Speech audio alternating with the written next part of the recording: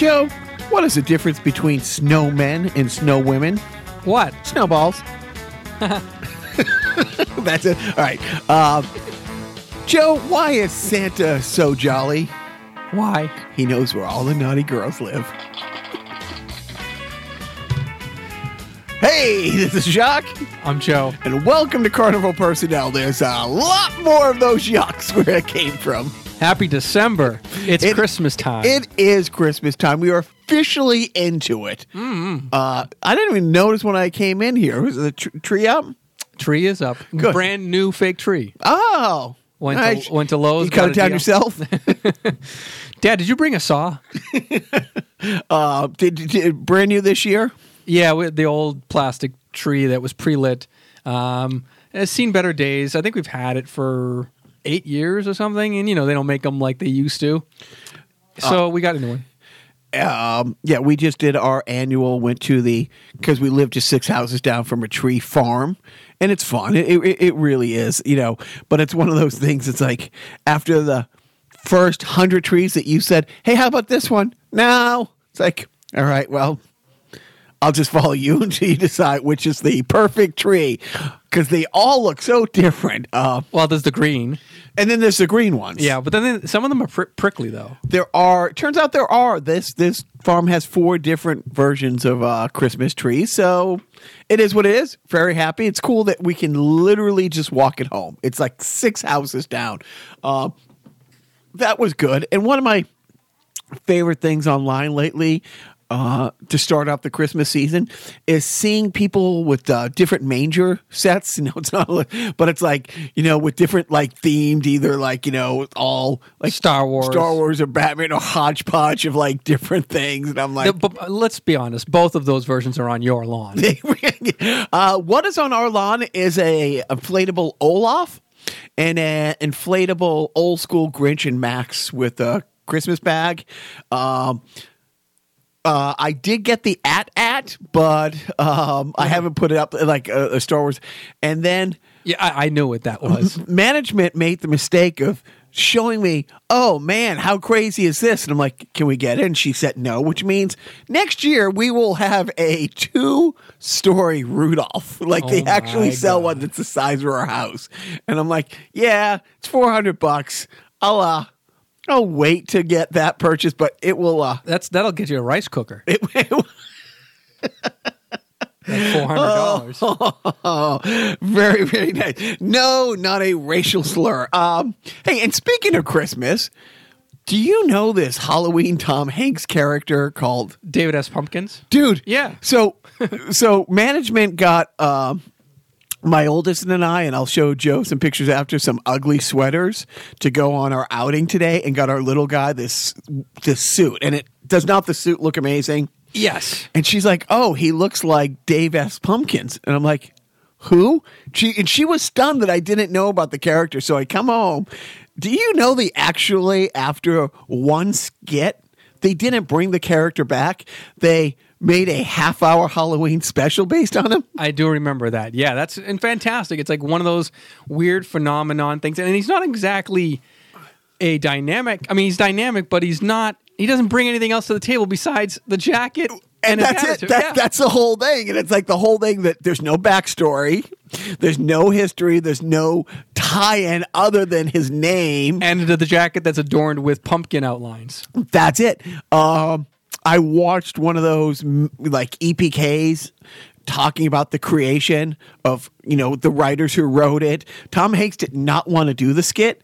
I'm trying to think who was the character, Was that like in the John Mulaney host era? the following week. Right. No, it was just like 2 years ago. Okay. Yeah, because I'm like, but Bobby Moorhan was one of the people who wrote it. Oh, wow. And he didn't want to do it, and I forget who was the host next week, but he thought it was more up that guy's alley, and he did it, and I was like, he was on a red carpet doing, somebody was asking about it. He goes, yeah, that's who I am from now on. Not Oscar winner Tom Hanks. I'm David S. Pumpkins. Yeah, well, it's sort of like when Richard Harris became the guy from Harry Potter. Like he had been in Camelot in the 60s. Right. But a whole other generation knows him as not Gandalf, Dumbledore, or Sir Alec Guinness. Right. Same thing that you wouldn't think. Right. So now Tom Hanks, to a certain generation, is, hey, David has pumpkins. I was also in Philadelphia. Yeah, exactly. So hey, Joe, we're again, let's tear down the fourth wall a little bit because we were just talking about Finally, so we can kind of expand the room. I figure now we can probably put a bigger studio area here. We can maybe put like a mini fridge here. We could put a no, wait. We could. How about if we tear down this wall? We'll create the illusion of two rooms. It'll sort of set up a flow into the living room and the guest area. So then, the guests could come in. We could be talking on the podcast. They could be sitting over there. We won't be bothering them. They won't be bothering us. You couldn't afford this. You're not literally tearing down a fourth wall. I went on the whole rant for nothing. No, you went on the rant for my pleasure only. Now, we tell the good people at home and Biff what the snacks are today.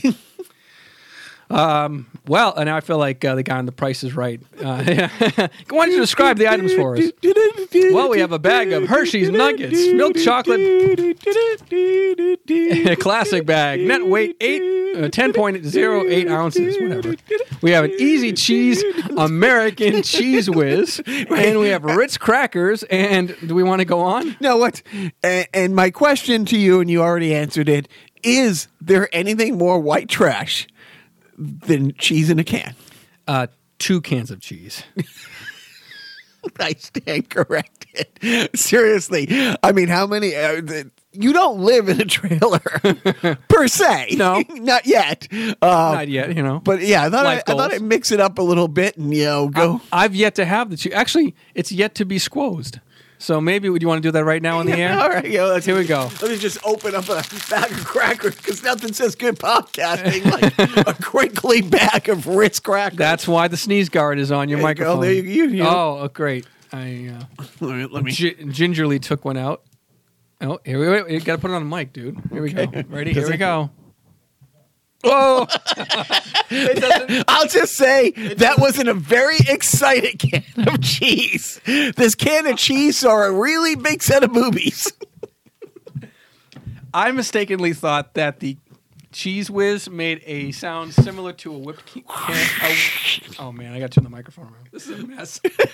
Oh yeah, seriously. I thought that the Cheese Whiz can was going to make the same thing as a Cool Whip can, and Cool Whip, with whipped cream can. I'm going to have to ask Biff what the Japanese word for bukkake is because that kind of looked like I said, the Cheese Whiz was very excited. The cheese can is saying it never happened like that before. Honestly, don't mind us. And your thoughts? It's all right.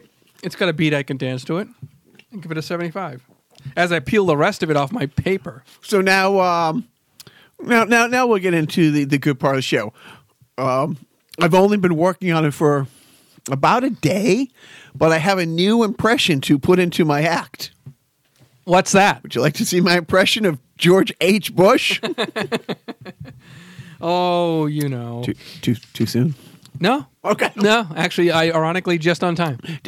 Any thoughts about him and his health taking a turn for the worst? I don't think so. I think that was pretty much right on schedule. He died within a year of his wife, which usually older couples who live that long together do. And I figure, I don't know. He was not exactly a spry young chicken. 94. Yeah, 94 years Didn't young. look a day under 98. That deal with the devil. Yeah, it takes caught up with you. Yeah. Expiration date. Were you political from when he was? No, you were too young when he was vice president. I remember kind of being. Yes, I remember him when he was running for president. I don't know. I think at that age, I kind of I think I might have supported him in a weird way because I'm dumb. No. The incumbent president, it's very rare to have a one-term president, actually, more often than not. Mm-hmm. Don't say that. Don't say that! Unless it's something like a John Kennedy situation. But he's getting all the flowery, like reminiscent, what a great guy he was. And time has been kind to him. I was political then. I was very active. I mean, I voted in that election. And I'm trying to think, probably, if I do the math right, which is a big stretch for me, probably the George Bush, Mike Dukakis presidency was the first president election that I had voted 30 in. years ago, so yeah. So I had voted in. Not a fan of his politically. He also skated on Iran-Contra, and I'm not going to go down the list, but it's interesting He was ex-CIA. how history has. Now, on the other hand, let's the positive stuff. Much like John McCain, but a generation earlier, he was the youngest World War II pilot. I guess he had, I don't know how many, tours in combat and stuff like that, but a well-decorated World War II pilot, and by all accounts, a pretty good businessman. He didn't come from a lot of money. It wasn't like, he made the money that the family's been living on like the last two generations. But when you see all these glowing, reminiscent, what a great guy, and then you remember it's like, him, he's Rumsfeld, he's Dick Cheney, he's the first Iraq war that is very controversial about really how it happened and whether we told Saddam he could go in and then kind of couldn't. And I was watching TV.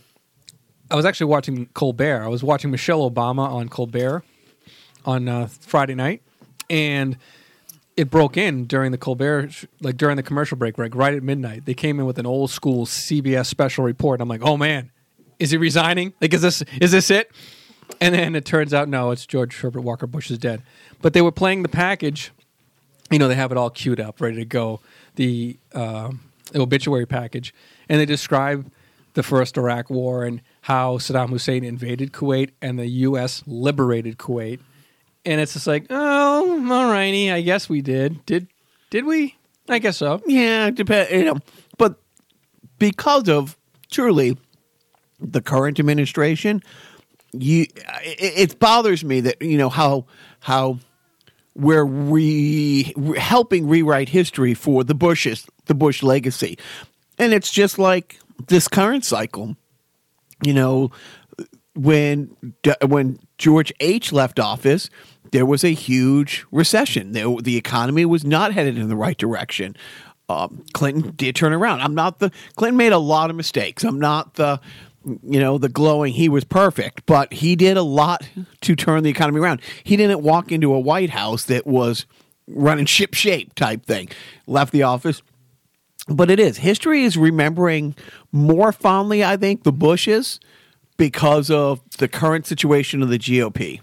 Possibly. I mean, honestly, do you really think that people are going to vilify the Bushes publicly, especially on like a news organization? No, they're definitely not. And look, there are some, and again, because things have become, and I couldn't imagine in 1988 things being more polarized then, but they are. They're so much worse. And there was a good example about a positive. Let's talk about the positive things. George H., when David Duke got the GOP nomination to be senator, George H. publicly came out and said, I'm not saying vote for a Democrat, but there in no way, shape, or form does this guy represent my party, and I will have nothing to do. He completely disavowed himself from a white supremacist. There was also many times when he did work, with Democrats. There was many, and you can go back and forth. There was some positive stuff that you just wouldn't see anything close to that. At the same time, you needed a 60-40 vote. You needed 60 votes to get somebody to the Supreme Court. So you had to play politics more than bullying. Yeah, we really shouldn't hold any sort of politics against this current administration because this hopefully is an anomaly, not a new norm. But the thing is, before the election, people have been talking about, the guy who is president now was a result of like the last 20 years of Republican politics by cultivating like the fanatical, religious right, by cultivating, the white supremacists, by cultivating the gerrymandering, the voter suppression. You go down the list, like the hatred, and especially the 8 years previous, the absolute. They never came. I don't remember anybody on Fox ever dropping the N-word, but man, did they come awful right. They came right up to that line and would stick their nose over. I think Muslim was their N-word. Yeah, Kenyan. I think Kenyan. You're right. Kenyan became it. Even the guy who was on shockingly MSNBC this week, who created the birther movement, is still not backing down from it. So, we won't go any further into it. He was a war hero. He did a lot of positive things, but I'm not forgetting Iran Contra and a bunch of other stuff that George Walker was the one who sent. Didn't he send Rumsfeld over to sell arms to Sudan, or was that during the Reagan administration? That famous picture of Rumsfeld shaking hands with Saddam Hussein. That was Reagan era. That was Reagan era. I think that could have been even. Yeah, that was Reagan era. So he's vice president at the time, and as you had already pointed out, he was the head of the CIA. Mm-hmm. FBI is in domestic, CIA is the rest of the world. So a lot of nasty shit he was ground floor of. Yeah, but at least the president had some kind words to say. He took the high road and he had some kind words to say. Did he write it? Did he? I kid.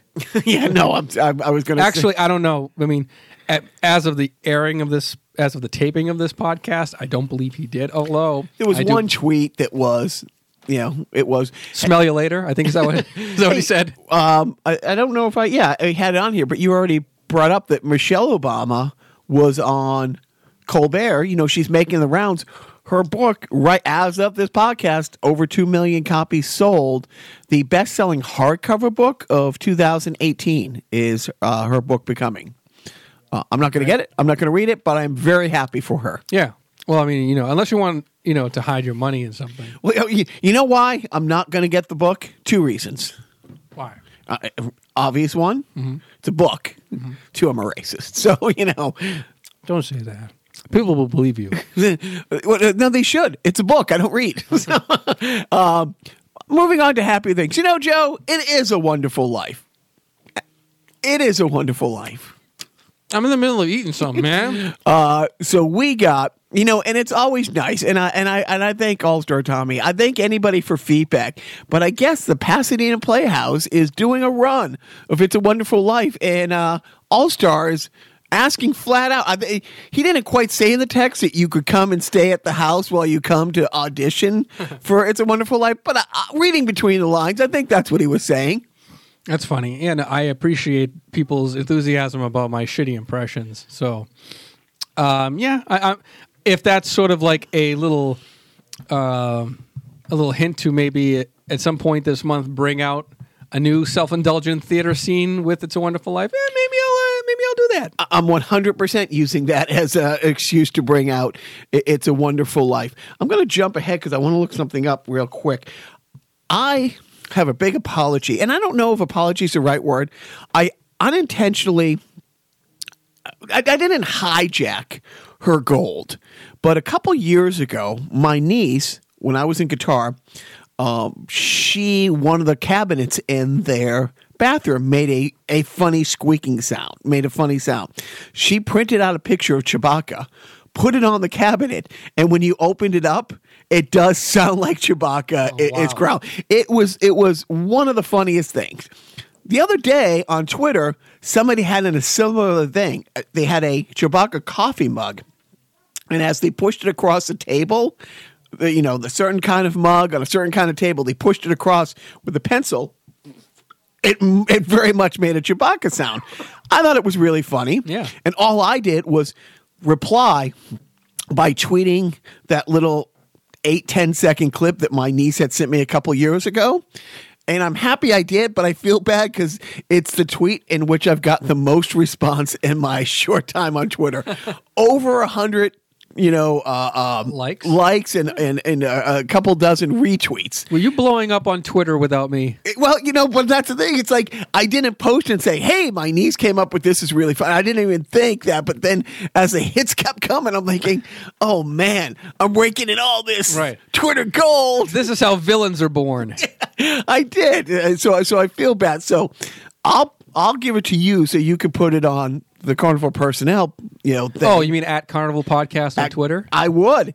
If I could figure out how to post it on Instagram, I would. Maybe we're going to throw it up on the book face. But we will credit, my beloved niece because I felt like I stole her thunder from 2 or 3 years ago. Does she want credit from you for anything? She's disavowed me a long time ago. That's why I'm wondering. So, Baby, It's Cold Outside. We're not going to do our Christmas best song thing. We did that last year. Yeah. But have you followed that a lot of radio stations are pulling it? I'm trying to pull up the lyrics. Of course, it's a rapey song. Yeah. Yeah. Yeah. And in light of the Time's Up and Me Too thing. Fuck that. I always thought that. And it was even before the whole movement started. I remember about 2 years ago, because one of my annual Christmas watchings, one of my favorite Christmas movies, if not my favorite, the Star Wars Holiday Special, and Elf. And there's a scene where they sing that. It's a lovely song. As she's in the shower, and he's not like peeping Tomming. He's completely innocent, but he hears her singing, likes to sing, and it's like, uninvited into a woman's bathroom where she's taking a shower singing, as you called it, a rapey song. Rapey song. Yeah, it does not surprise me. But we're going to go out on it at the end of the show, Oh, boy. I'm pretty sure. They did a gay version of that on Glee years ago, which, less rapey, but still. I think it was from an older boy to an underage boy. So I don't know. The wardens told me 1,000 times, you can't rape the willing. You can't rape the willing. Is that Anthony Jeselnik over there? I can't see so good.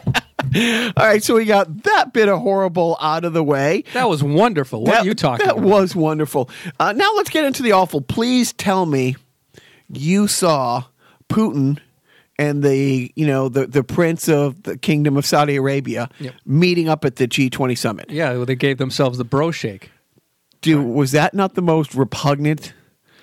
I mean, we know the history of Putin, like offering journalists and offering people who don't really like him, and now it was just so throwing it in the world's face. Fuck you. This is who we are. We make no apologies from it. What are you going to do about it, motherfucker? Right. And the funniest part out of that whole image was the image of Donald Trump in the background behind the two of them as they're handshaking and giving each other high fives. You see like a sort of a distant, uninvited, ignored Donald Trump just staring off. And they're both playing him so well on the world stage. And of course,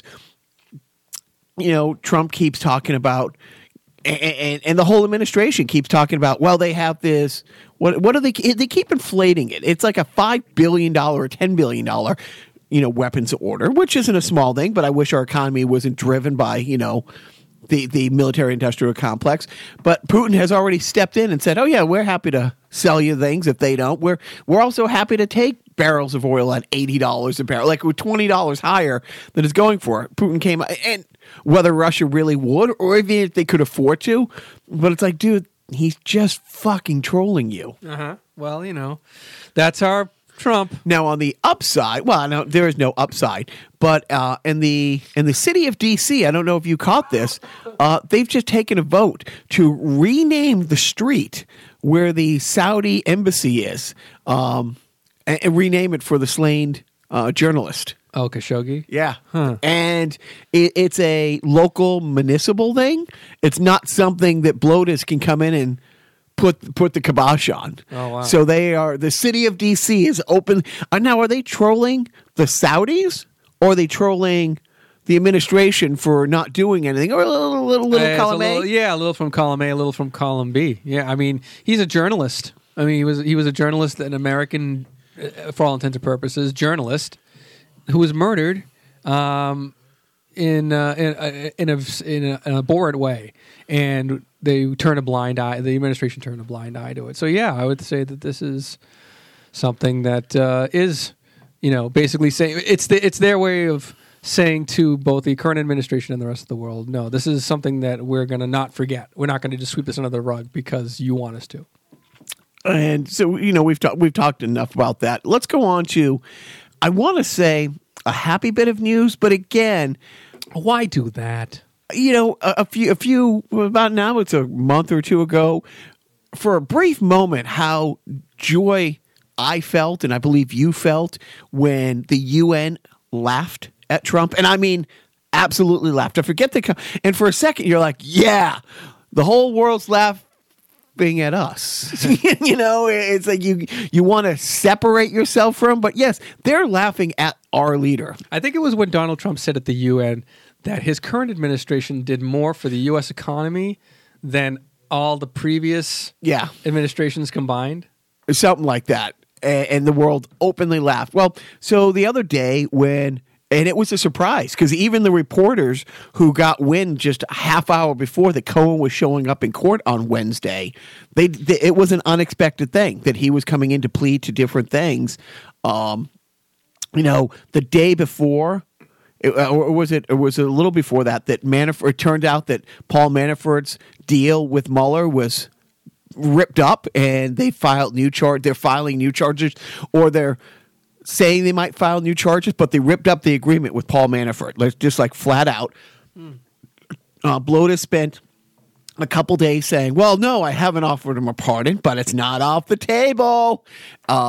Which is called, what's that word? Oh, obstruction. Yeah. But Cohen has come out, and it was, when you talked flipped, he completely flipped, and he flat out, yep, I told him about the Trump Tower meeting with the Russians, and I told his family about it, and here's all the evidence that I told. And he had to stand up in open court and not just say all these things, but they had to show it.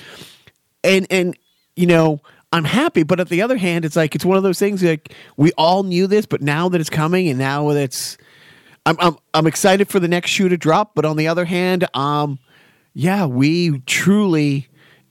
This isn't conspiracy theory. This isn't liberal snowflake talking. This is a Manchurian candidate in the White House put in and controlled not by a foreign power, but by a foreign power that we've been at conflict with since the day we both got to Berlin at the same time in 1945. Mm-hmm. Thoughts?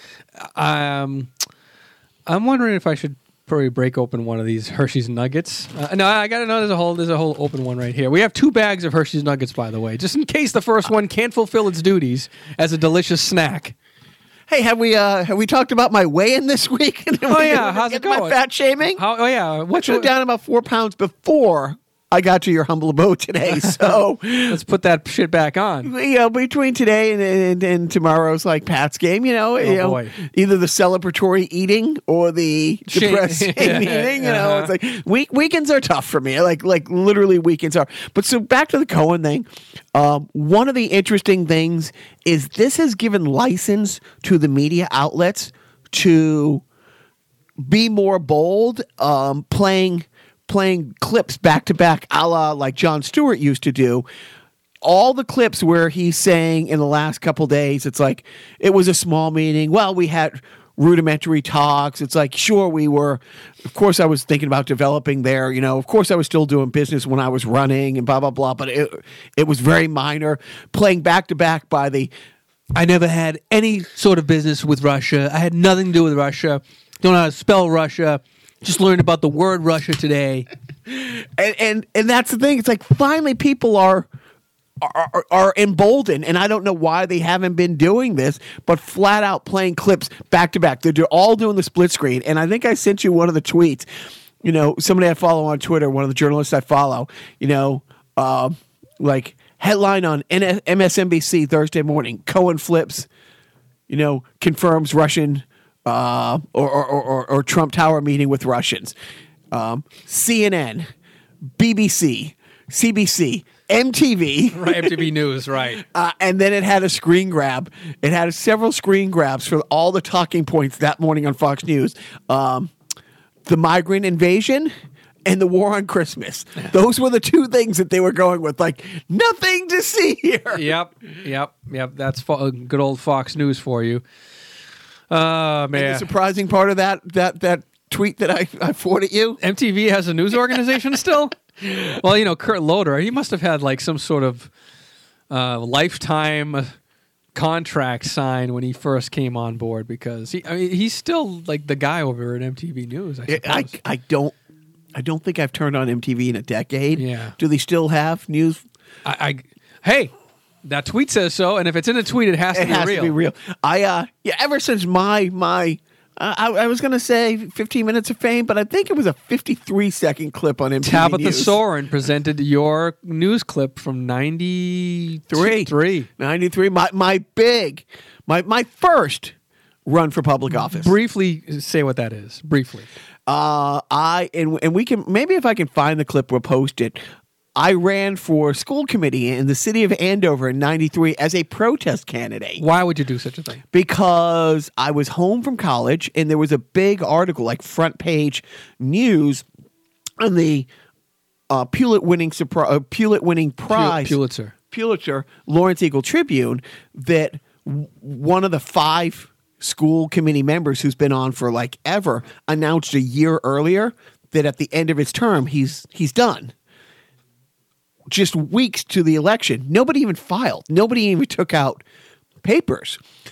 This is just maybe 6 months or so after the first Clinton presidential election.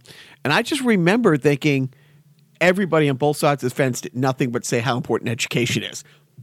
And the town of Andover, I was just there for sophomore, junior, senior year of high school, but I don't think I was friends with somebody in the town whose mom or dad didn't either have a law degree hanging over the mantle, a doctorate degree. It's a very upper white, collar, town. Like everybody's a doctor, an engineer, a lawyer, something like that. And in this town, absolutely nobody would even bother to run for the office. So it's funny. I took out nomination papers. I had trouble getting the signatures because, you remember how I dressed in 93 and how I looked? I had, like the hair down to my breast line, but I shaved the sides and had attached sideburns. And I dressed less conservative. And I remember like trying to tell people, like, look, nobody's running. I finally got enough names on the signature. I remember I turned it into the office. It was all well and good. I get a call the next day from the Lawrence Eagle Tribune, and the lady, asked me about my whole platform and stuff like that. And my entire platform, easy to remember, a vegetarian lunch program, make third graders read Kurt Vonnegut, and change the school mascot, which was, the Golden Warrior at the time. I was way ahead of the curve on the political snowflake stuff. And the lady had some laughs, and it was a fun little interview.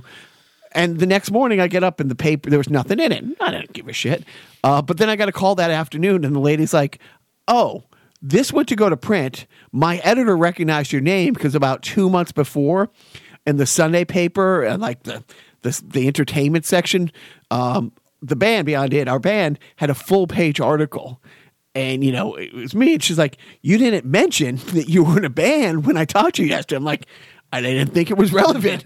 She's like, oh, it's relevant. And so I ran, and we should maybe have my sister on one day because she will tell you one of the only times she has seen fear in my eyes in my entire life. One time I was 11 or 12.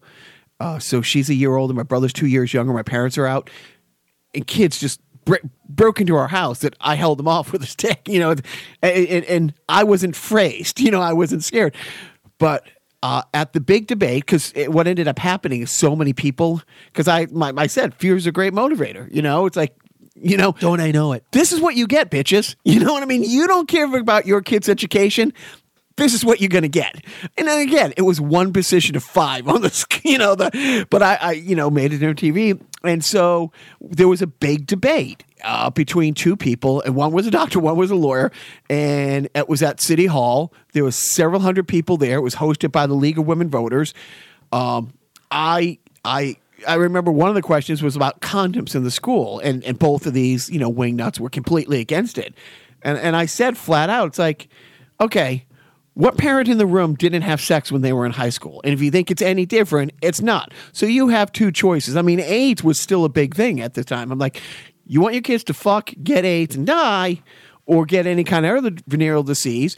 You're fighting against condom to school. You're fighting against health education in school. At the same time, you're fighting against reality. This is what it is, and having condoms available isn't giving your kids a license. You should still talk to your kids, but that's it. It was comments like that got me the endorsement of the League of Women Voters. And when I got the endorsement and it looked like I could possibly win, the look of fear in my eyes that my sister said she'll never forget, because they're all like, they're $1,000 suits, and I have like a Hawaiian shirt on and ripped jeans. And yeah, so there's pictures, but long-winded thing. It made national news. It got me a full profile on Chronicle, and it got me on MTV News, and there you have it. You were like what an Italian mother is to a second helping. If I say, just give me a little, boom, full plate. That's an old Ray Romano joke. Just give me a little, boom, full plate. And if you don't want anything, if you want zero food, then you're gonna have to shoot her. And I mean, really, oh yeah, don't graze her. That'll just make her mad. Is there a big difference between like the Portuguese and the Italians when it comes to that kind of stuff? No. I didn't think. Now, and I'm asking a serious question. I had that Italian aunt. I had the aunt whose parents were off the boat, and I grew up in Everett. I went down there almost every weekend, and it was the biggest bowls of this thing called pasta fusu. Finish it. And it was everything you could do to get that last spoonful in. Oh, you like it? Boom! Right. They didn't stop until you had a turtle head poking out of your ass. Yeah, that was pretty much it. Hey, the Play-Doh Fun Factory starts rolling. That's okay. He's had enough. Not on the couch. But here's Not a on the cannoli. Yeah. No, it was fine to shit on the couch. Why? It was covered in plastic. Thank you. Is that also a Portuguese thing? That kind of was. Yeah. Okay. You know what also was a Portuguese thing that I didn't carry over? Finished basements. Like that. Every Portuguese family I knew had a finished basement. Not mine. But my aunt passed away 2 years ago. My uncle, he is 86 now. If you go in to their apartment, 86 Floyd Street, anyone want to go? Say hi to Uncle Bud for me. You walk right in, and right there on the right is their living room that they got as a wedding present. It's showroom condition. Perfect. It's truly well over 50 years old. If that furniture is 50 years old, those couches, the couch and the love seat and stuff have been sat on 75 times. And it's existed, and it's pristine. So even if you shit on it, just wipe it down, baby. Right. It's all good. Oh my God, yeah. Speaking of shit on, the one thing I did want to touch on, because I've been saying this forever and some other people have, Deutsche Bank. Did you hear about the raid on Deutsche Bank? No. So Deutsche Bank, fun fact, have you gone bankrupt 5 or 6 times? I have not. You have not. When you're a very great business guy who was given $500 million from your dad, and you go bankrupt 5 or 6 times, turns out you can't get loans. And for about a good 20 plus years, no U.S.-based bank was giving, Donnie Two Scoops loans. But this bank called Deutsche Bank has been owned by a Russian oligarch, coincidence, and they have been, not only have they been investigated, they've been fined to the tunes of hundreds of millions of dollars in the past 5 or 6 years, because there's finally been not a crackdown, but there's been some kind of crackdown on financial crimes like this for being caught laundering Russian mob money. I guess the only bank that's been giving Donnie Two Scoops loans the last 20 years.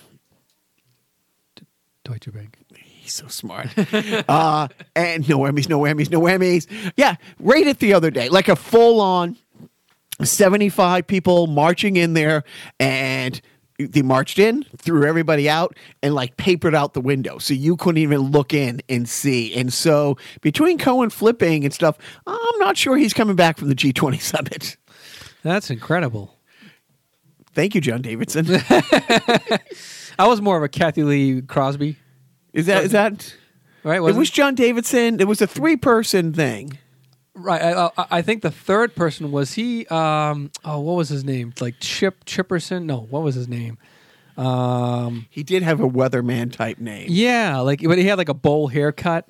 Am I right? Yes. Yeah. Yes. I thought his name was like Chip or something, but I'll look it up. But yeah, there's John Davidson, Kathy Lee Crosby, and that guy. That's incredible. Did you watch That's Incredible? Oh, I'm sorry. It was on television. Was it on television in the 80s? Yes. Yes. God. Okay, now I got to look it up. That's incredible. Keep I'm trying to think what the lineup was, but yeah, for anybody who doesn't know what That's Incredible is, wow. Oh. Actually, sorry, Fran Tarkenton. Fran Tarkenton. Okay. Yeah. So I was thinking of somebody else. Yeah, the Fran Tarkenton's, football guy.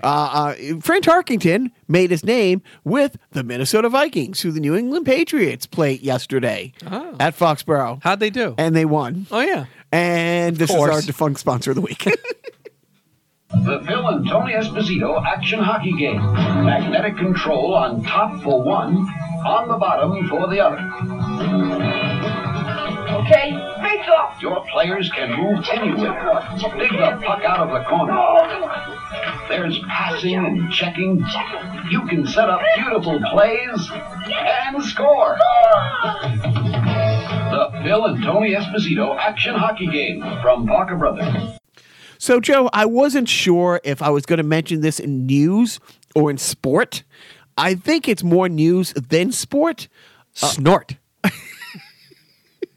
But yes, and it's quite the laughing matter. Another NFL player caught on video punching and kicking a woman. Good times. All right. Temporary layoffs. Good. No, we're not doing that. We are not doing. I will just try to have some decorum when we talk about this. Yeah, but Kareem Hunt, who second-year star running back, Kansas City Chiefs, turns out that this event happened in February. It was investigated by the local police and the NFL. Oh. And it's shocking that this happened in February and the NFL investigated, much like they did the Ray Rice incident. Somehow they weren't able to get hold of the security footage from the casino. Poof. TMC was. Well, what do you know? Just like with Ray Rice. I guess Ray Rice had gone to the commissioner, with his then girlfriend, now wife, and said, yeah, I punched her, got a 2-game suspension. And then the investigation, the league investigated it. He talked to him about it. They gave him a 2-game suspension. A couple months later, just as the season's about to start, TMC gets a hold of the footage, and Ray Rice truly went Mike Tyson. Wow. Knocked her out. Same thing with this. This happened in February. The league knew about it. He talked to the team about it. How long did they hold on to tapes? A long time. I mean, that's a long period of time. It's not tape anymore. I mean, it's digital, but it's still, literally. I guess you can archive that stuff. If you're a casino, you probably it's probably in your best interest to archive all that stuff. And it's and I don't want to get too sidetracked on this. Is it also in your best interest, if you have that footage, to archive it yourself to then sell it to TMC? Because allegedly TMC paid like $500,000 for it. Well, in all defense, in the NFL's defense, they don't have that kind of money. So TMC probably makes how many umpteen millions of dollars a year? What you say? Mm-hmm. Let's say they make $100 million a year. Yeah. Is $9 billion more or less than that? Because I'm not so good at math. Just because I'm married to an Asian doesn't mean I'm grandfathered in on the math. Always got to bring it down to race. But seriously, how is it that TMC is always able to get their hands on this stuff, but the NFL and the local police? Because if the local police did see this and this guy wasn't put in jail, I mean, And I guess it wasn't technically, it is not a domestic violence incident because he didn't know the woman, just got into a fight with some woman. So it's just assault. And repeatedly, like, punched and kicked her. I've heard. I'm not going to watch it. I don't need to see something like that. So that's foreign violence. If it's somebody outside of your marriage, correct. Domestic is in the marriage. Foreign is I don't know what you want to. Right. So if you punch your wife's best friend in the face, yeah, foreign. Guess it's not. No. It's not right. So, anyways, crazy. So now I want to say good for the Kansas City Chiefs because instantly that came out in the afternoon. A few hours later, goodbye, released him. And again, this isn't the guy who's like on the practice squad 1 week, starting on the game roster. He's not on the bubble of the 53-man roster. This is a guy who I believe was a first or second round draft pick in his second year. They're running back. Right. Like, it's like it. And so they didn't waver if they got rid of him. Good for them. First of all, really good. They just released him and didn't make any apologies about it. Didn't waver and say, we wish him the best. They said, we talked to him about it. He gave us a different story and wasn't honest with us. We're letting him go. Good for them. But how hard did you look? How Kansas City Chiefs. Now, again, they're only one of 32 teams that split the $9 billion. So maybe they don't have the same resources available to them as, let's say, TMC does. Uh-huh. But is it you did not want to know? And I don't think the NFL has, come out in front of this as well, and put it front and center. Now let's try to sweep it under the rug type thing. Yeah, they probably just didn't anticipate it. They were hoping that it would sort of go away, or maybe they thought or fooled themselves into thinking it wasn't as big a deal as it really was. And maybe they just didn't see it. They didn't foresee that a news organization would publicize this and make it bigger. Right. Well, but really, after the Ray Rice thing, and after and the Ray Rice thing was before the Me Too Time's Up movement. It's only bigger. Now let me, and of course, what is this all about? The New England Patriots. Oh, okay. Now let me ask you, and seriously, and this is going to be the complete Homer honk fan, and I am going to go down this rabbit hole a little bit. The NFL spent over $10 million with the investigator Wells and the Wells report, and Deflategate was in federal court, one step below the Supreme Court. For 2 years, they did not relent on this. I'm not getting into the specifics of the Colts balls were also the same amount of deflation as the Pats balls, that it was a sub-freezing game, that the locker room was 85 degrees and outside was 32 degrees. I'm not getting into that.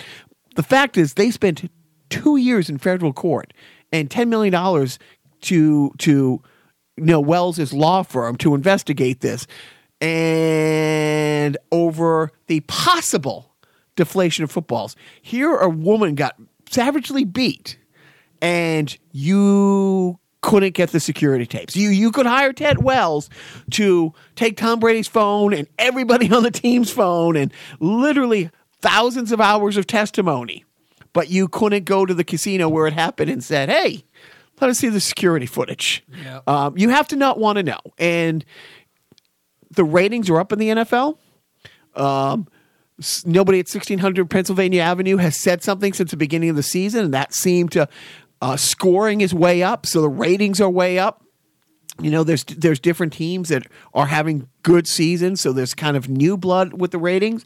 But something like this, again, I wish I knew how to quit you. I wish I could walk away from football because of something like this. Yeah, it does make you try to reevaluate your priorities. And there are certain things that just like the NFL wants to turn a blind eye to this, you want to turn a blind eye to their blind eye. Yeah, and I'm no better, But what does it take? I mean, Michael Vick got his job back, and Adrian Peterson got his job back. The only reason Ray Rice didn't get another shake at the another season or another contract, he was done. Like I know Raven fans who are like, good, because he was still under contract, and this got them out from a contract. He was really at the end of his career and probably would have only lasted that year, maybe another year, but probably that year just with the Ravens because he was such a fan favorite. But it wasn't anybody was going to pick him up for big money. But Adrian Peterson can still run, so he's back in the league. And Michael Vick, I think he's still a backup somewhere, but he came back and had a couple good years. The thing is, this guy will come back next year. He will do the apology tour. He will go on The View. He will go, on a couple other chatty shows, maybe go on a show like Ellen or something like that. I can't imagine that ever happening, honestly. Getting counsel. Oh, all right. I hope not, but he will be in the NFL next year. Somebody, if the league lets him play, and the league will let him play, he will have a job next year. Sure, it won't be in arena football? You know what? If he happens to want to be in the arena football, I would suggest going out to Lehigh Valley, Pennsylvania. It's a great organization. The other thing, and now on a completely different subject, and I hate to sound, no, I don't hate to sound like this. Rick Middleton. Do you know who Rick Middleton is? Bruin, right? Former Bruin. You're not 100% sure, but you're pretty sure it's Bruin. You are right, sir. Okay. Can you tell me anything about him? He was a white guy. Yep. Yeah. Whoa. He really? He could ice skate. Oh. And hold a stick and handle a puck. Do you know his nickname? Swampy. Not far off and nifty. Now, he had his number retired by the Bruins this past week. We've talked about it, and everybody's talked about it. The Halls of Fame have become the Halls of the really good. Number retires used to be absolutely for the greats of the greats, with the exception of Celtics. They've retired almost every number. If you played on the Celtics from like the 60s to now, you get your number retired. They're down to retiring letters now. They are actually getting there. Anyways, but they have like 30 retired numbers. The Bruins used to just have 5 for like ever. I mean, absolutely ever. And when you think of the names, it's truly Eddie Shore, who probably still, as much as hockey's changed, one of the greatest hockey players ever. Milt Schmidt, just legendary. Of course, Bobby Orr. Johnny Busick, who played like 25 years for one team and was always. But that was it. And then Ray Bork. Ray Bork played at the same time that Rick Middleton did. Rick Middleton retired 30 years ago. He's not in the Hall of Fame. So you're not good enough for the Hall of Fame where 5 to 8 players get in every year, but you're now going to have your number retired by a team and again, guy never finished in the top 5 in scoring, never led the league in goals, never won a Stanley Cup, had a really good career. But it's not like, do you know who Babe Ruth is? Yes. Do you know who Bobby Orr is? Yes. Do you know who, go down the list. Do you know the greats in other sports? Even if you weren't, Yeah, they were right. They were larger than life. That's they were it. Household names. That's what retired numbers should be. Right. At the end of the day, I still, when I'm not mad at the Patriots, I still wear a Teddy Bruschi jersey. He's in the Patriot Hall of Fame. He's not in the Hall of Fame. His number shouldn't be retired. Did he have an amazing career? Yes. Did he come back from a stroke? Yeah. In a 11-year career, did he play in five Super Bowls? Great. He was a great player on a great team in a great era. But it wasn't like he was not Tom Brady. Uh-huh. You know what I mean? Did he win a couple games? Yes. One playoff game. He picked off Peyton Manning once for pick 6 and strip sacked. That turned into a touchdown. He was a big point of great. You don't get into the Hall of Fame for a couple great games against a guy who choked in outdoor games in the playoffs. And then I read today the Rangers are also retiring a guy who retired in the 70s. So how many people at Madison Square Garden even remember this guy Vic Hatfield playing? So I guess Vic Hatfield, I know the name Vic Hatfield, but again, could you tell me what number or what team he played on? Again, another guy who never left the league in scoring, never won a Stanley Cup, and not that Dan Marino never won a Super Bowl. He's still great. There are those outliers. Ray Bork had to go to Colorado to win a cup. In 22 years, he won, one cup. But He has scoring titles. He was a highest. You can go down his stats that are like jaw dropping. The day he was eligible for the Hall of Fame, of course he was in. And same with retired numbers. Most time retired numbers, I think it's like a 5-year memoriam. I don't know if that's the right word. Moratorium. Thank you. There's exceptions. They retire Bobby Orr's number like the following season. And again, we're talking. I think the greatest, and other people could make an argument, one of the 2 or 3 greatest, but you're talking one of the 2 or 3 greatest of a league that's been around almost 100 years. These guys aren't, and it's the whole watering down of the halls of very good. Well, I mean, is that just sort of a sign of the Pickens? No, but the thing is, yeah, maybe, but like, who would you have inducted into the Hall of Fame aside from Rick Reynolds? Well, no, the Hall of Fame. I mean, you can make an argument of the Hall of Fame, but not a retired number. I mean, retirement number, right? Right, Yeah, and that there isn't. There isn't. I mean, you look at the Bruins right now, and maybe at the end of the day, if they won another cup, Bergeron, maybe.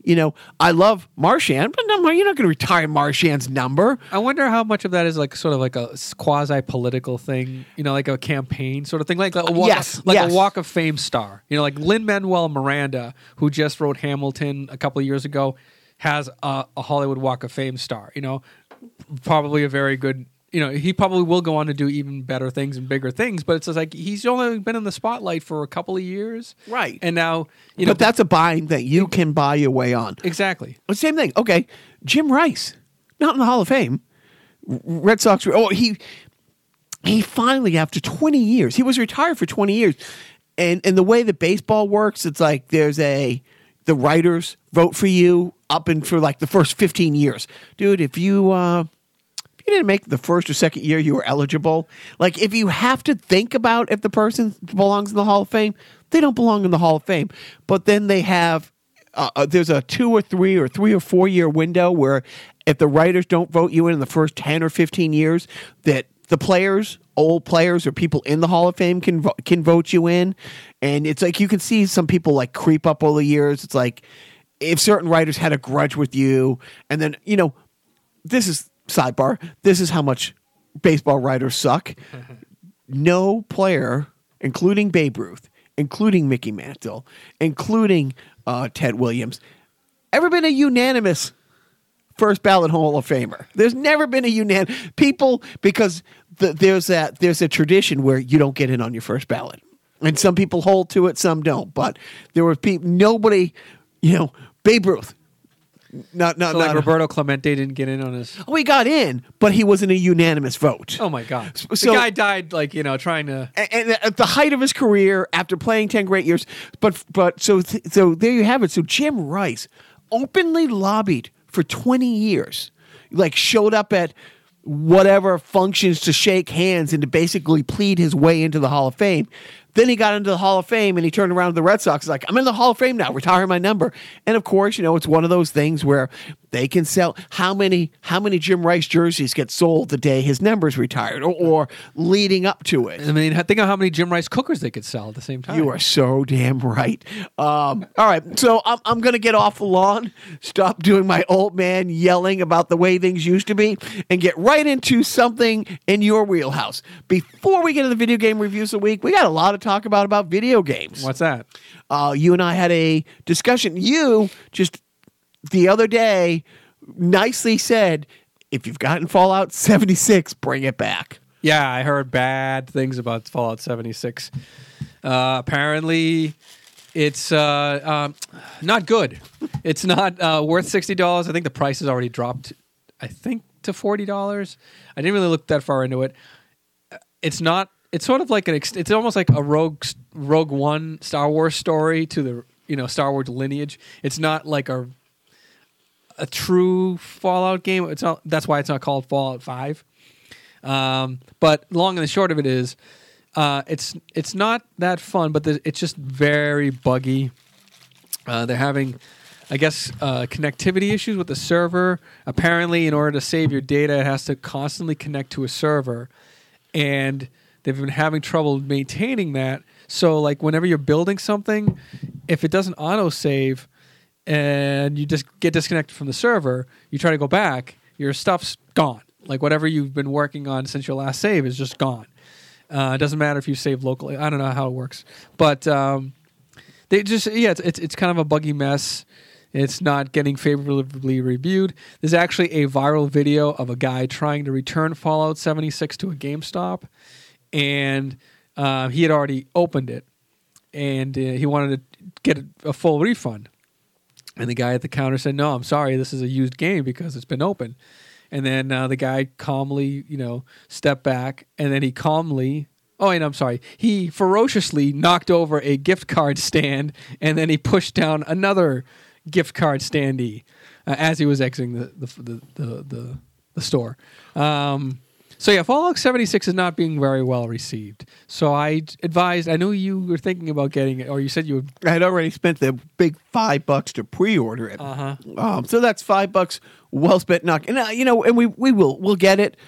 And the disc, because other games are coming out that we'll get, and we'll get in the discount bin in 6 months for $5 or $10 and be okay with that.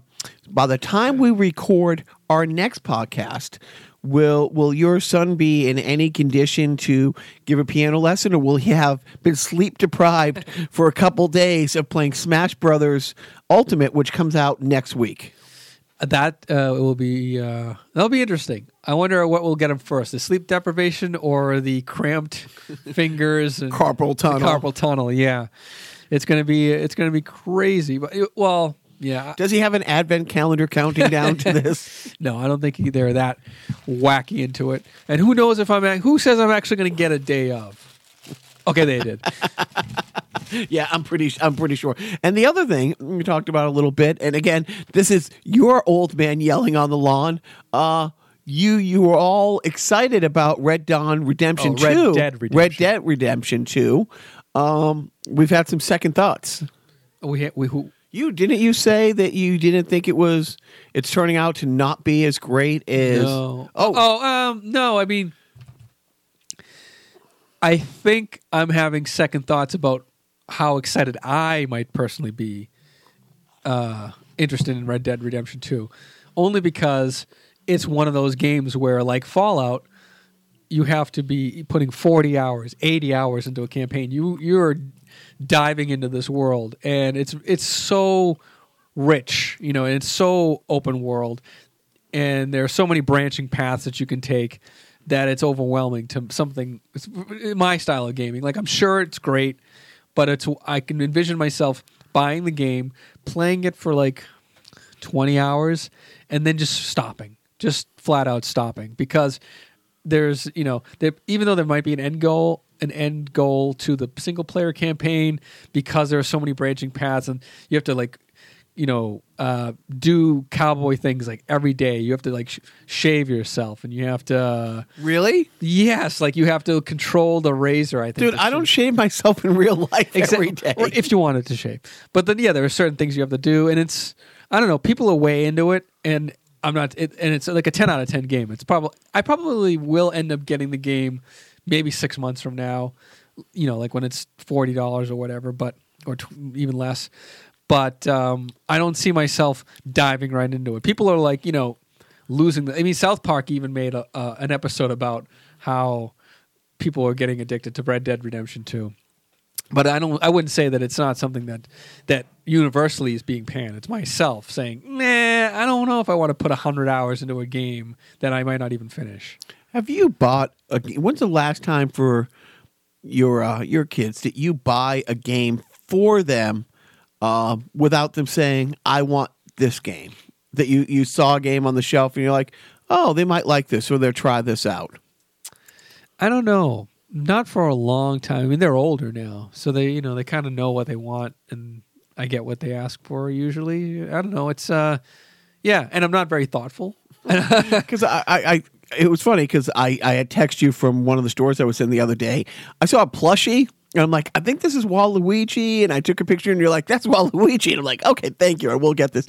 But I'm looking at all the games for the Switch and the PS4, and I'm thinking, well, I know they want this, and this. I know my oldest has already asked if he could take next Friday off. Yeah, he's in the 4th grade. And of course the answer is no. if his mom's listening, but he might get a half day. I get it. I do. I say, dude, it's his Super Bowl. And I know a couple things that Santa might be bringing, but I'm like, yeah, maybe I'll pick up another game. And I'm looking at all these games like, why am I going to spend $60 on something if they have no interest? So I did and I don't think it's unthoughtful, but or like taking the easy way out. I got a couple gift cards for, online for PS4 store for each of them and for Nintendo. And it's not that I'm not interested, but it's like, no, I'm not going to buy you something that you're not going to use. Right. I mean, there's always the story about how, growing up, the mom asks the guy at the store like what all the kids are into, and they get him the game that the kid doesn't want after all, So it's all right. You're old. It's fine to be old and out of touch with video games that aren't geared towards old and out of touch people. There was an episode of the Goldbergs, and you'll know what they're called. He collected Transformer because he should, and his mom got him the GoBots. The GoBots. Is that okay thing? I was going to say the Hydrox to the Oreos. The Oreos. That it was a GoBots. And he looked at it like she put like a big steaming pile of dog crap in his hands and like, look what I got you. Yeah. So no, I think that's fine. All right. So is there another gaming thing you want to talk about? You want to go right into the random video game review of the week? Let's go right into the random video gaming review of the week. So here goes Jacques. He's going to go walk over to my random video game review of the week wall, and he's going to pick out a game. It looks like from the good old Nintendo Entertainment System. Why break format? That's branding right there. Stick with the program. He looked like he pulled a game out from the tees. I want to say it's not Track and Field. Oh, wait, it wasn't. Okay, it's after Track and Field 2. It's after Twin Cobra. It's before. I can't see that far. Is it before Vegas Dream? So it's TU. What could it? No. Oh, it's a Teenage Mutant Ninja Turtles. No, it's not Turtles. Damn it! I give up. You actually said it. It was a Vegas Dream. It's Vegas. Oh, okay. I thought I was looking at it on the wall. Vegas Dream. Woo! It's I'd not played this, but it's a casino game. Whatever. You play roulette and slots and blackjack. Not know any Vegas games? Can you play cards? Yeah. No, I know the rules of blackjack. I know the rules of poker. I'm not wrecked them. Yeah, I know a couple of card games. I don't know like Texas Hold'em at all. Like I'm way out of it. Yeah, like I know what a river is. I guess I know the term. I know of the term what a river is in Texas Hold'em. I don't know. I'm not. I've been to Vegas once and I was 17 years old, so I couldn't really do anything. I'm not a big gambler. Only because I know that if I got into it, I would be a degenerate gambler. So is there another kind? No, seriously. Have you ever heard of anybody being a casual golfer? If people golf, they golf. They're out there at like 5:30. The outliers maybe, but if you're into something, I don't know many casual gamblers. I guess you wouldn't think of like people who want to like on a lark. Going it's our 20th anniversary. Let's go to Vegas and fuck around for whatever. You know what I mean? Like that's casual gambling. Like it's not like they're opening a casino not too far from where I live. It's very soon. Yeah, like 8 miles maybe. Yeah, it's not even. It's an Everett. Yeah, and it's I don't even know when. I guess it's opening next year or something, right? And I don't know if I'll ever set foot in it. Yeah. I have no desire. Like it's just like a seedy kind of. I had to go to Vegas, and people think I joke when I say that when I first said it, but I had to go to Vegas about once to twice a year for 10 years for like hockey things, most part. Whether I had to play on, a team or a friend I was with, was on a team or something like that, and I hated it. I literally hated Vegas because. Like it's 1,000 degrees. Well, for me, it's the smoking. Like I can't be around smoke. So just walking through a lobby to get to the elevator to go to your room, you have to leave the clothes in a bag by the door in a drawer because it smells that bad. I don't gamble, and I can't afford the hooker. So it's like that town is not. The only thing me. I liked about Vegas in the '90s when I went is that the steaks were really cheap. Like you could get a really good. Were you big into steaks when you were 17? I was a big steak-um guy. All right. I knew I shouldn't have eaten all those steak-ums before bed. Vegas Dream, according to Pat Contry, who wrote the Ultimate Nintendo NES Guide to the Nintendo Library book, Vegas Dream. Stop that. Yeah, shut up. 3 stars.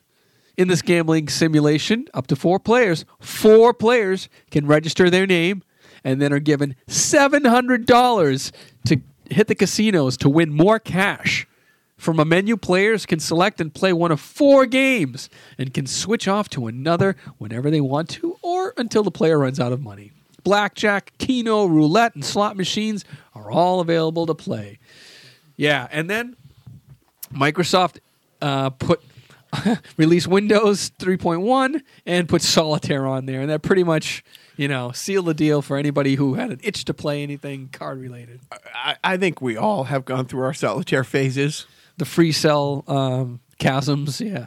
The greatest gift that I had ever given my mom at one point, going back maybe 20 years, when I showed her, because she was a receptionist, and she got it on her computer, when I showed her how to, with one button, toggle out of solitaire, she thought that was she was pretty sure I should have been working for NASA at that point, but it did. It was like the greatest gift I could have ever given her, showing her how to toggle out. Now, if you didn't have this gold nugget sitting on the shelf, what do you think you'd be paying for it on the interwebs? Well, it is made by HAL Laboratory, which makes Smash Brothers. I would have to say a cool $8. Look, $7.99. Yeah, All right, yeah. Right there, right in the wheelhouse. All right. So cool. Vegas Dream for your NES. What are you watching? My wait. No, that's me. Yeah, I'm watching that too. And man, Hello. What have you? What am I watching? You know what? I just finished watching Mystery Science Theater: The Gauntlet. You got through it. That was great. And then I also watched a short 3-episode run of a special on Netflix called Bumping Mics with Dave Attell and Jeff Ross. Bunch of comedians. Yeah, it's mainly they've been touring the country, and that was their final stop, the Comedy Cellar in New York. And they did the weekend, Friday, Saturday, Sunday, so each night is its own episode. And they're only like a half an hour each, but they have special guests come up. Like they had Bruce Willis in the crowd at one point. They brought up like Amy Schumer and Nikki Glaser. And then the second episode you'll love, you have to watch. Gilbert Gottfried, he kind of intros them, and then they go to him. Did they talk about the lawsuit with Apple? Never mind that. Then Bob Saget was also on that episode, and it was funny. It's just like a good kind of palate cleanser. It's just like it's not its own singular special. But it's like it's a good kind of throwback to how comedy was. There's a whole. I think now the climate is about talking about how comedy is under attack, and I hopefully we'll get past this fucking phase, because right now it's a lot. There's a sort of change of the guard. Like the old '90s comedians who came up in the '90s are like, they don't understand these kids today. They're so sensitive. You can't say this word, you can't say that. Oh no, there's so many comics. The way comics made money, one of the big circuits for comics was colleges. I mean, I can't tell you how many college campus, like name comedians would do it. More and more comedians won't do colleges anymore because of, the sensitivity and the snowflake, factor. And I get it. And they don't pay. No, they do pay. I'm telling you, it still amazes me. Well, it's funny. We talked about it a little bit last week. And by the way, special shout out to Alex from Gold Star Boulevard for doing Sideshow this week. Yes, thank you, Alex. That was fun. The song is, what was it? Lucky number 7, which we played. It was a good song. But we talked about that. I mean, Id would get college gigs, even us. But our college, I remember, it's like they would pay like a few $1,000 for a named comedian that you could see in Boston at Nick's. It's like, why is a school paying to have? But that's always been one of the things. But I mean, you can go back and forth. No, they're not shelling out for like Anthony Jeselnik to come in. But if you're a touring comedian, these are the gigs you do, Knights of Columbus fundraisers, college things, and you supplement it with, gigs here and there at no nightclubs. But more and more people won't do the college circuit because the too politically correct. And I get that. Look, and you and I have talked it so many times about it. This podcast has helped in a lot of ways, when we started. Like, I've become less Don Rickles, and it's hard. Like, how many Italian, what I made an Asian joke today, maybe two. Right. We talked about the Italians in a joking, in a loving but joking fashion and stuff like that. But some of that stuff doesn't even fly. Like, making the I should be able to do math because I'm married to an Asian thing. That's funny. It's completely stereotypical, and it's stupid because I'm really making fun of myself not having the brains to realize just because I'm married to somebody who the stereotype is they're good at math. Ironically, the Asian I'm married to, not great at math, a fantastic driver. Like, literally, she can parallel park better than me, and that's this. So the stereotype works in opposite directions with her. But that's it. Comedians would have to just do what I did, go on a 5-minute explanation for a 4-second throwaway joke. There's a great joke where they do a lot of crowd work on the Bumping Mike special, and there are these two guys who are known in the area as the Twin Towers because they're these two tall African-American gentlemen. Oh, I could take them down. You see what you did there. I won't ruin the joke for you because it's just that great, but they say a joke that's just like, oh my God, that's so perfect and so wrong, yet so right. It's awfulsome. So there's a bunch of those moments. It was nice, and I think it's worth a watch. So Bumping Mics with Dave Attell and Jeff Ross. Check it out, unless you're a snowflake and you're going to melt. Did you, so you got through the gauntlet. How long did it take you to get through the gauntlet? Like a week, right? It came out Thanksgiving, and we finished it Friday evening. I would watch it with my younger son, so we made it through the gauntlet in about a week. And it was it's 6 episodes, 8 hours cumulatively, and it was it's nice. It's also like, oh, they're probably going to now take another year to do 6 more episodes or 4 more episodes. Couldn't have taken more than 2 days to shoot the wraparounds. Exactly, right. But it's, it was satisfying. It was good. What was the first movie? Mac and Me. Okay, we watched that. And I watched it with the boys. Management came home. And just as a scene where he goes down the hill in the wheelchair, do you know the Paul Rudd, Conan O'Brien thing? Yes. I did not know that. And so she stops a movie and shows, and it's like a 10-minute clip of all the times that Paul Rudd has been on the show. And then it's like, oh, Conan would set up, I think you have a clip from your new movie. Yeah, here it is. And like the second or third time, Conan's like, you got to knock it off. Then he came on and he was like, yeah, this is a Marvel movie. And they're like, yeah, that doesn't fly. You're not doing that. And it was it a Marvel movie? Oh, the first time he couldn't do it, I think it was for This Is 40. Okay. Who directed This Is 40? Judd Apatow. Judd Apatow, right. Judd Apatow was not on the show, but flew to New York with him and sat right off camera so he couldn't do it. Oh, my God. And he still did it. And then so when he came back, and the thing is, it's funny because this is over the course of like 10 years. And you see, we love Paul Rudd. By the way, hasn't aged a day. Paul Rudd, yeah. Yeah. By the way, Paul Rudd makes a guest appearance on the Bumping Mike special. What is your favorite role that Paul Rudd played to Sidebar? Wrong. Crap Bag. I don't know what crap. He was on Friends. Oh, right. And Phoebe changed her name to Princess Consuela banana hammock. She didn't know what a banana hammock was.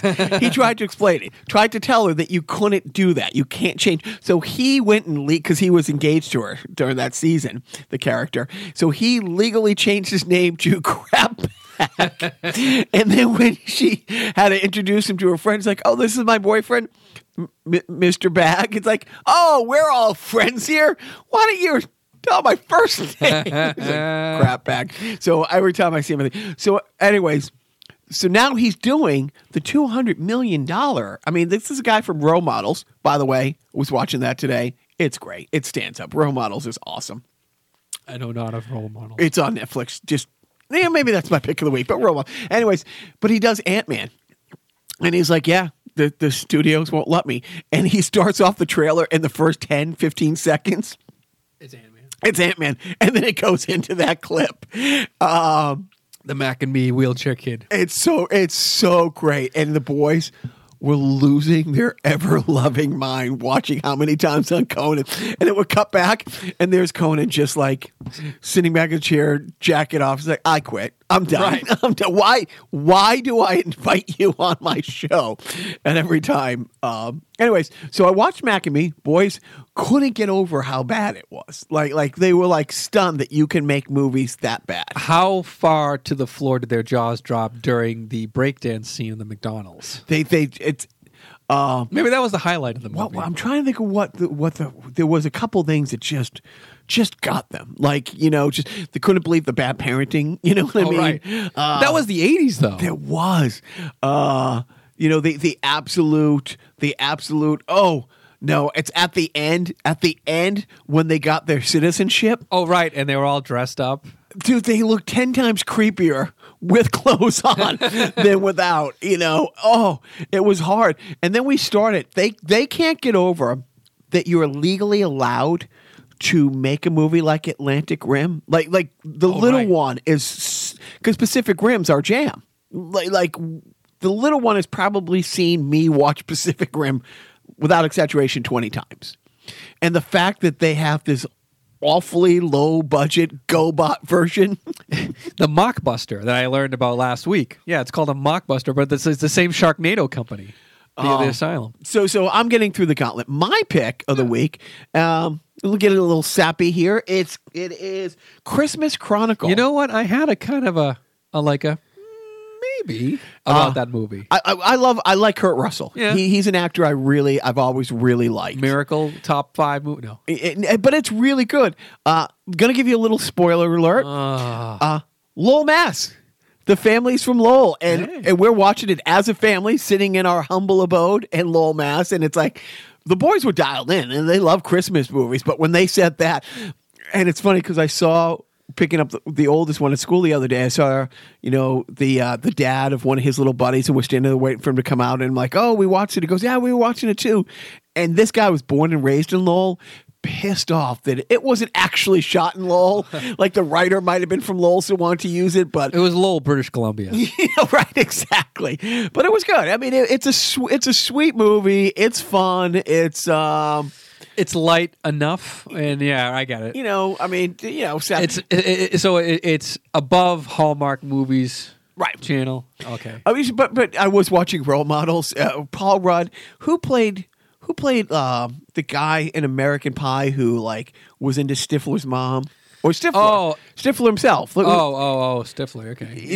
He's an actor. He's a known actor. He had a good like 5. Sean. Thank you, Sean. He has a 3-name name, but definitely Role Models is on Netflix. It's probably my favorite Paul Rudd movie. He's a complete douchebag. Yes, he really is. Speaking of Christmas movies, I did like there was a meme going around, at least on my Twitter, about, or somebody tweeted a montage of every like holiday movie where the poster is a heterosexual couple wearing red and green. And there's literally 30 of them, at least 30 of the just like white heterosexual couples wearing red and green. And it's just like, yeah, that's pretty much it. And then also, I know you don't listen to the Titus podcast, but they had their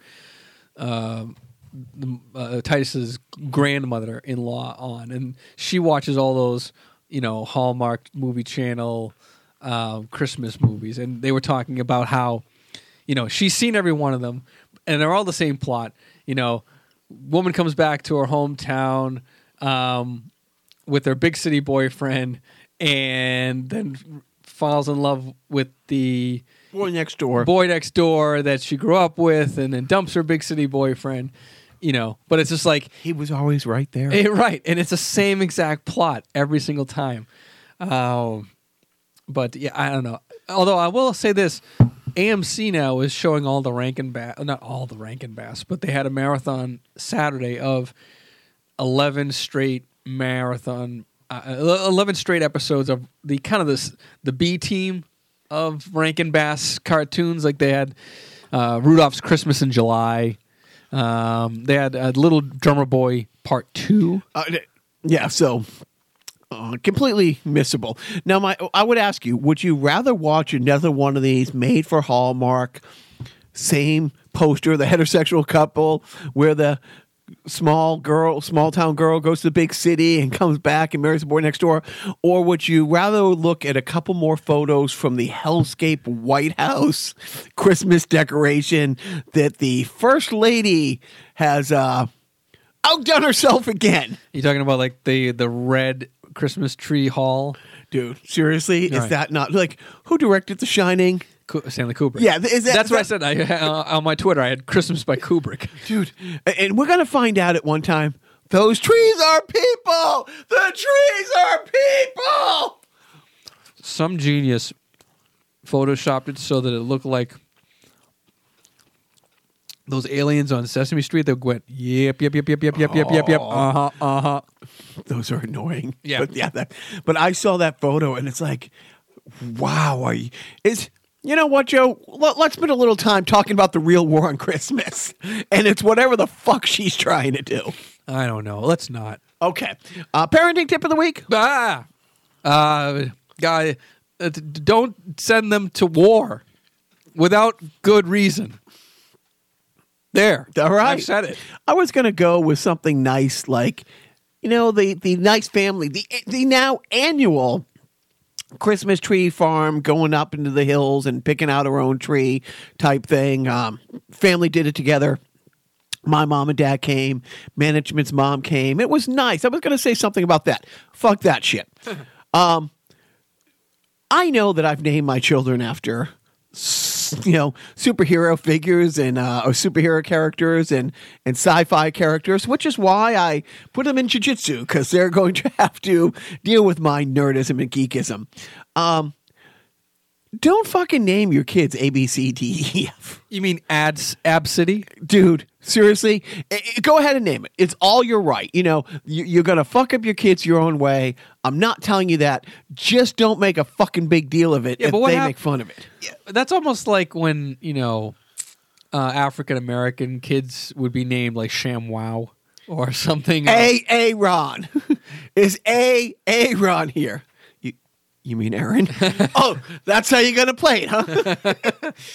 Oh, like Anthony Hardaway? Yeah, no, I get it. Look, I said it when we put the boys in school in Lowell. One of the things that I liked about it is there's no way I would be able to say all the kids in their room's names right. There's just no way. I'm not great with ethnic names. I'm just not. I'm not good with regular names. I'm not good with people, but very eclectic names, and I like that. I like that it's culture and there's different things. That's one thing we really like about living in Lowell. That said, again, from somebody who named his son after his favorite superhero, really, you're going to saddle your kid with that and not expect that there's going to be pushback. Right. Well, you're talking about the story where a Southwest Airlines person at the gate made fun or laughed at the girl's name because it was ABCDE, right? But it's pronounced Ab City, and like you wouldn't know that. And how did that make the news? Like, did she go on a blog? Did the mom go on? Yeah, she posted that. Like, how dare you? And then the backlash was like, what the fuck are you doing? You're naming your kid ABCDE. Well, it's like a woman who goes out. Well, I mean, to be fair, the last name is Jekyll Monopolis. Which is the most Jekyll Monopolis. It's the most incredible word you ever see. No, it's funny because it was kind of a joke. Like I said, on the Big 3 tour, McCants wore a crown, a real crown, a crown that cost him several thousands of dollars. And he wore it everywhere. And every time somebody said, "Hey, man, what's with the crown?" he would turn around like, "What are you talking about? It's just a hat." You know, like you're the idiot. And I get that. But, you know, if you're going to do that, you're not going to be with them at school all day, every day. They're going to get shit. And maybe the Southwest person, I don't know how far they took it, but dude, if you're going to put it out there, you're going to get that. It's, you know, maybe, just maybe, hear me out. I'm hearing you. Maybe the mother Is a wingnut? starved for attention. Oh, Maybe. No, it's just a bit. You know, woman goes out and gets like, you know, a woman who's a B cup goes out and gets a boob job, and she's a double E, wears cleavage down to her navel, and then gets mad at you for checking her out. It's like, but you dress and I'm sorry. I will not respond or pile onto that remark. Yes, that's old school. No, I think if she was named Apkadefki, then right. We got something to bitch about. So, hey, our parenting tips are always tongue-in-cheek. Name your kid what you want, but, you know, actions have consequences. Read the room. Yeah, exactly. We're going to go out. So Dan and I jammed the other day. Sean couldn't make it. But we're getting ready for our big show with Gold Star Boulevard, December 14th. Uncharted and Lowell, and Dan came up with a song a couple years ago that I really like, and there's a couple tough changes in it, and we worked it to death the other day. We're going to go out with it, called Firing Line. I suggest going to dancraig.net and you read along the lyrics as you play this. He's good. His words are good. Quite the wordsmith. You know, it's like And I'll preface it by saying, if you read a lot of Dan's lyrics, you have to know that he was tragically in love with his wife 2 years before he ever asked her out. Like, he was in love with his wife long before they ever became a fling, that became a couple, that been married for 25 years now. And he's just as in love with his wife today as he was before he had the courage to ask her out. The lyrics wouldn't indicate that. I mean, he writes these anti-love, you know, like just like brutal, like just wordsmithy, brutal, Shakespearean, tragic awesomeness. So keep in mind that it's like when you see Bobcat Goldthwait perform in a movie, it's not really Bobcat Goldthwait. It's a character. Dan is in love, and as he should be, as we all should be. You know, maybe not with his wife, but you know, our pick your own damn wives. wives. Right. But yeah, Firing Line by Dan, and I'm Gay? I know it. You know, hey, don't you wish? When I say you would be the first to know, really, does it matter if you are or not? Hey, I'm just sticking my dick through the hole in this fence, officer, when this wacko comes by and decides hey, how can I be gay if he's blowing me? More. What is the difference between now and then? How can you tell if your roommate's gay? How? This cock tastes like shit. You better end this. We're not headed down a good place. Jacques, don't forget. There's nothing left to say. We said it all before. It's everything we said. It's led to this. There's nothing left to do. We've done it all to death. It's time we closed its eyes and laid our love to rest. It cuts like I'm being carved up from the inside. It aches like my hollowed out guts been packed with ice. And that's just how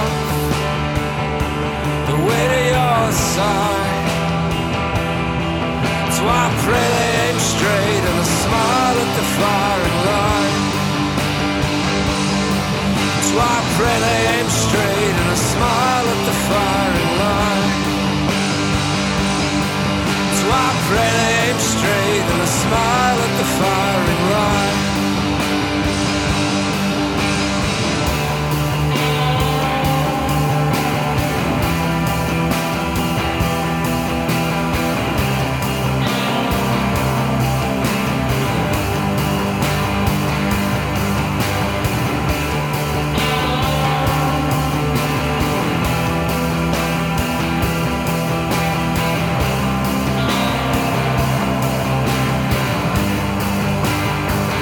Was it worth the cost? The never-ending fight. Are you any better off, love? Now that you proved you right. Light my last cigarette, 'cause my hands are tied. Brush your lips across my cheek and pull the blindfold tight. Cuts like I'm being carved up from the inside. It aches like my heart and guts been packed with ice. And that's just half the way to your side. So I pray they aim straight and a smile at the firing line. So I pray they aim straight and a smile at the firing line. So I pray they aim straight and a smile at the firing line.